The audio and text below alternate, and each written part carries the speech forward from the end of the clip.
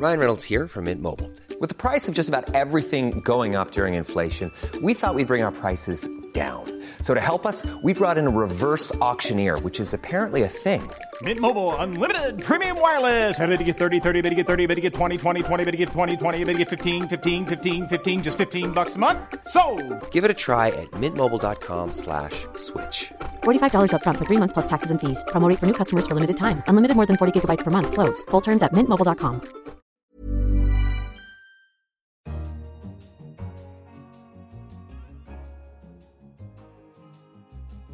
Hello, I'm Anne McElvoy, Senior Editor and host of Economist Radio, and this is The Economist Asks, and today we ask, how do you make a hit musical? Fashions in musical theatre are patterns of change, with jukebox musicals all the rage 1 minute, film adaptations storming home the next, and some hits whose raw material wouldn't have suggested a sellout, from the Book of Mormon to Hamilton, and long before them, a musical based on a T.S. Eliot poem about cats. Jellicle cat, jellicle songs for jellicle cats, jellicle songs for jellicle cats, jellicle songs for jellicle cats. My guest today is someone who's weathered all those shifting fashions and shaped rather a lot of them himself. It's almost 45 years since Jesus Christ Superstar made its Broadway debut, and since then, composer Andrew Lloyd Webber has scored for scores of hit shows and racked up 7 Tony Awards, 7 Olivier Awards, 4 Grammys and an Oscar for good measure. In a moment, I'm going to put him in the spotlight on the economics of musicals, why they work and sometimes don't.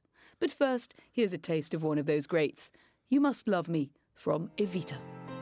Deep in my heart, I'm concealing things that I'm longing to say. Scared to confess what I'm feeling. Frightened you'll slip away. You must love me. You must love me. So, Andrew, you broke a vow by coming in here to talk to us today in the Economist offices in central London.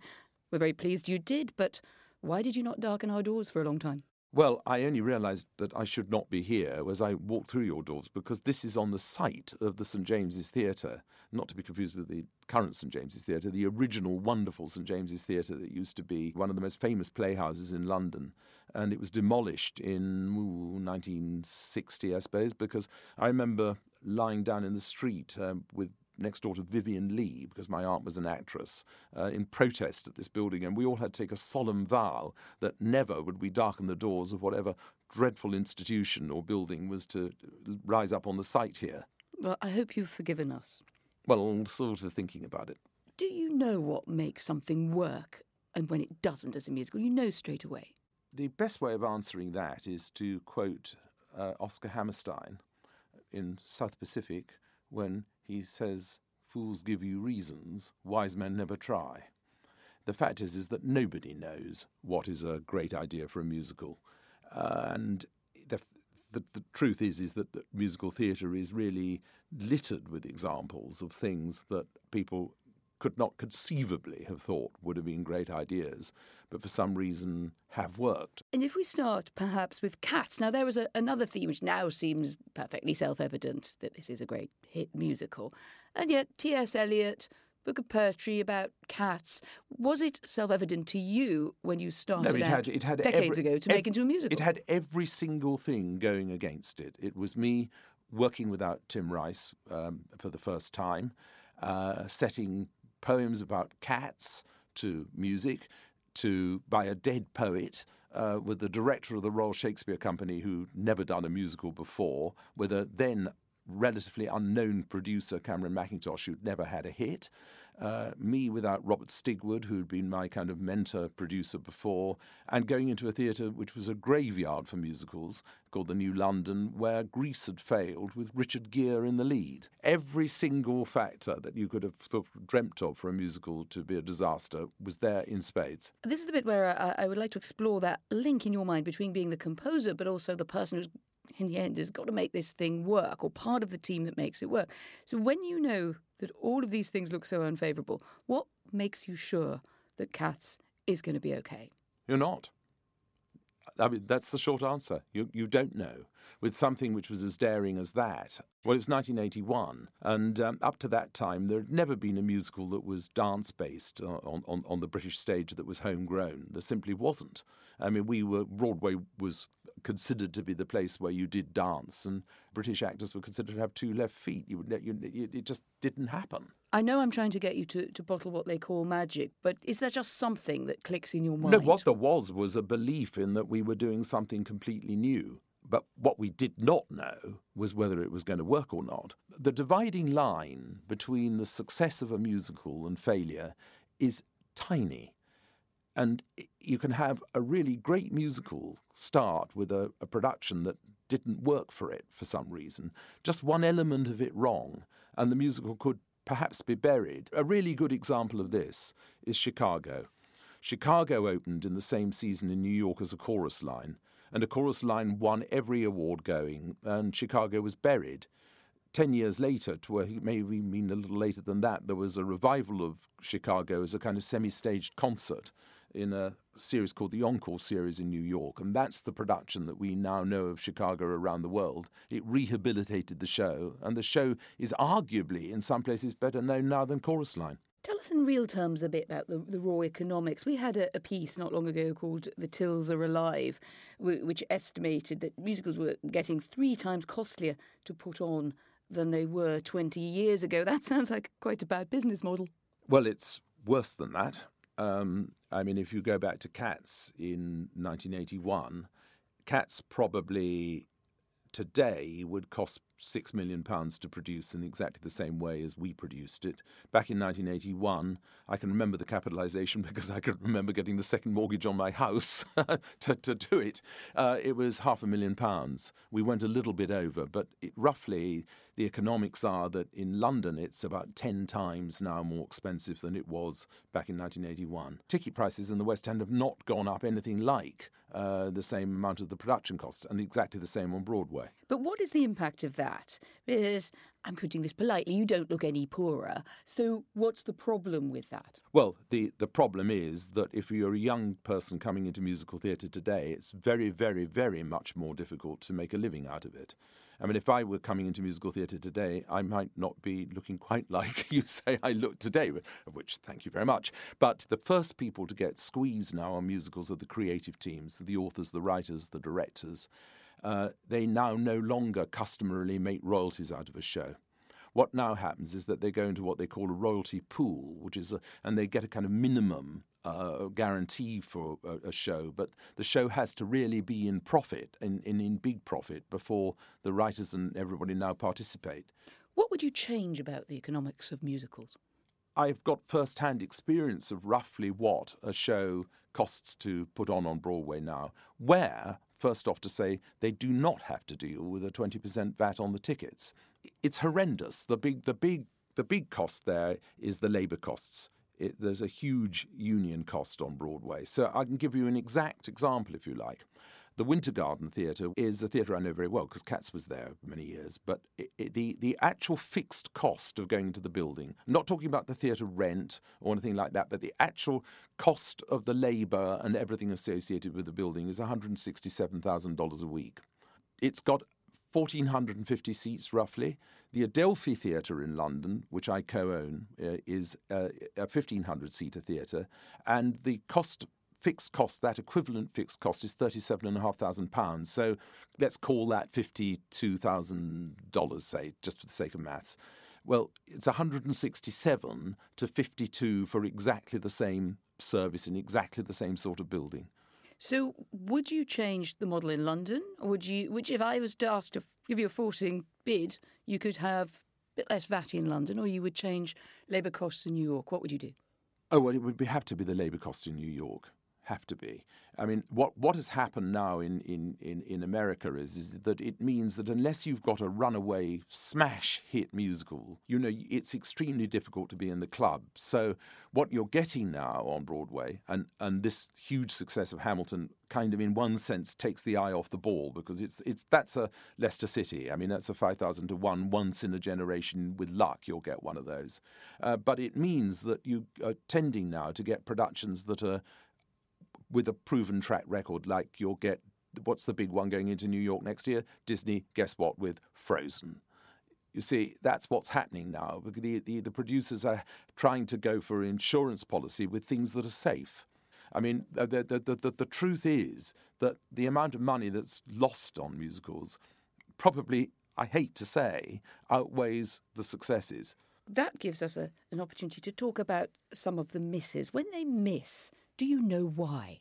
Well, there's very often a reason, and one of the most common reasons, if the score of the show is actually good, very often it'll be the production design.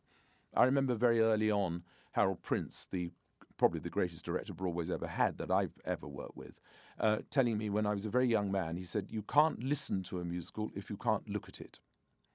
And that was the reason why Chicago failed first time around. And I think, both of us love opera. You'll go to see a production of an opera that you love, and you'll say, I really hated that evening. And 90% of the time, it'll be the production design.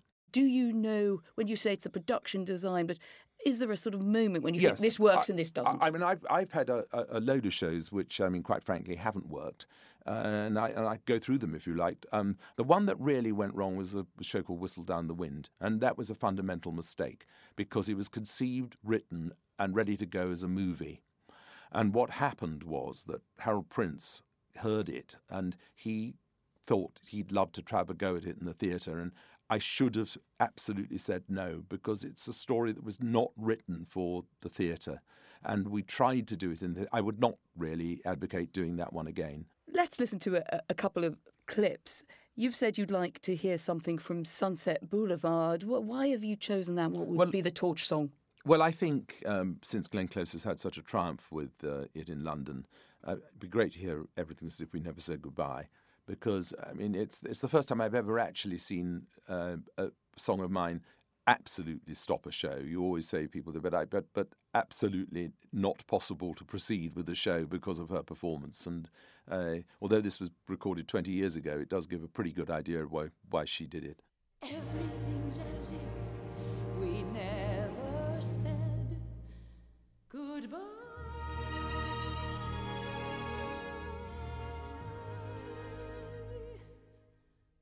We taught the world new ways to dream.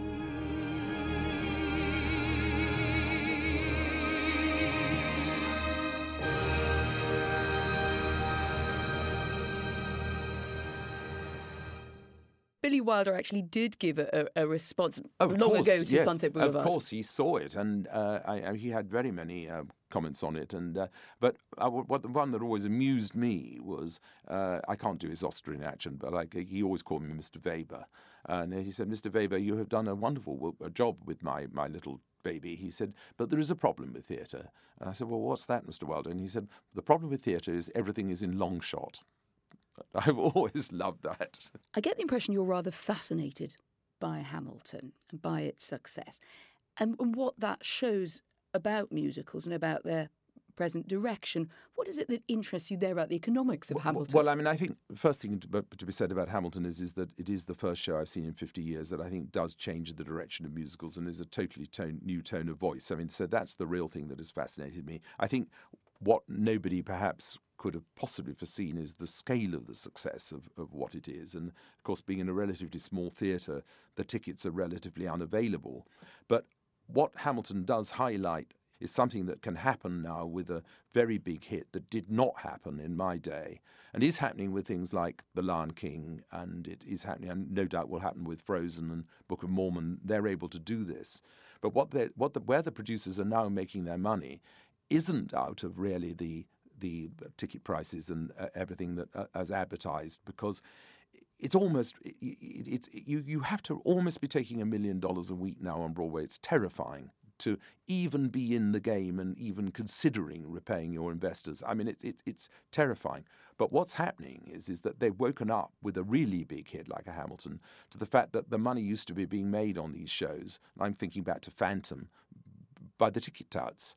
But with the way that ticketing can now be done directly, and with it, of course, what the show producer can now do is alter the price of the tickets themselves. So if you go to, say, Book of Mormon or Hamilton on Broadway or any of those sort of shows now, and you want to book through the theatre, they're doing it like airline pricing.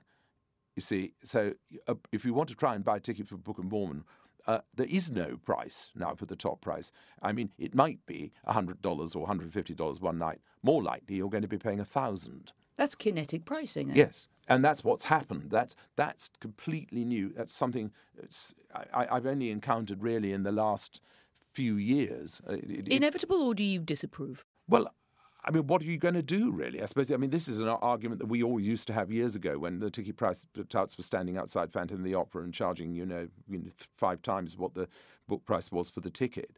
And, I mean, it is probably better that it goes back to the theatre producers, because theatre producers tend to then invest back in the theatre. When you look at Hamilton, you talk about a new tone of voice, or something seems to have struck you as very different, very fresh about it. Would it affect or perhaps inspire you to do anything different? No, because the composer there, who I know now a little bit, in fact, quite well, Lin-Manuel Miranda, who wrote it, comes from very much a rhythmical and language background. I mean, he writes both music and lyrics.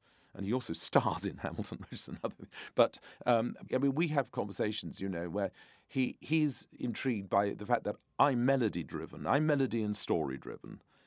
He's story and lyric and rhythm-driven.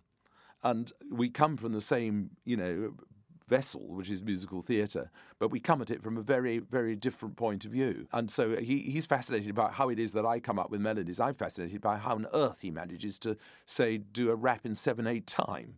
A bit like football managers, you also have all sorts of things to deal with in musicals that just happen along the way. Nicole Scherzinger, I think, who was due to appear for you on Broadway, and suddenly went. There's a week before we are going to go into rehearsal with Cats on Broadway, which luckily I'm not producing, I have to say.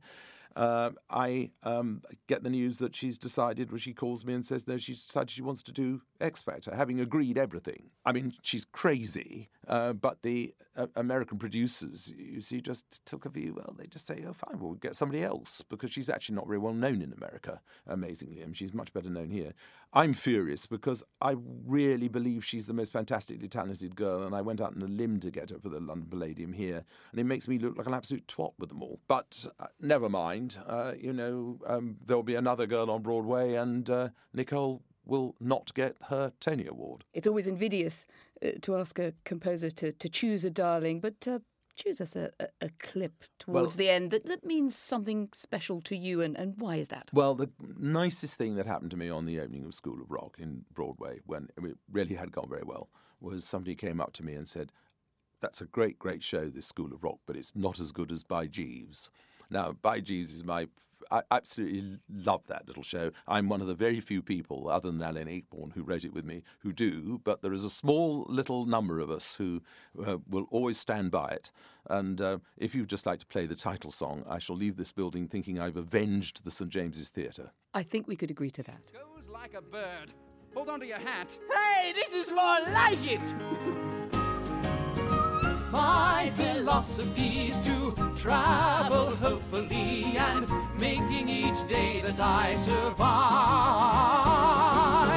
an opportunity to share the company that welcomes me when I arrive. Travel hopefully with me, let all your thoughts run free. We can't have come this far. What's that? Nothing. Till with any luck you'll feel your inner voice reveal Just where the hell we are. Hopeful travelers, me and you.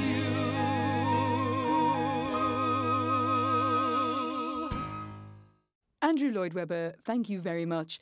Do send us your tweets on this show at Economist Radio. And as I take my bow, you could also tweet me at Anne McElvoy. In London, this is The Economist.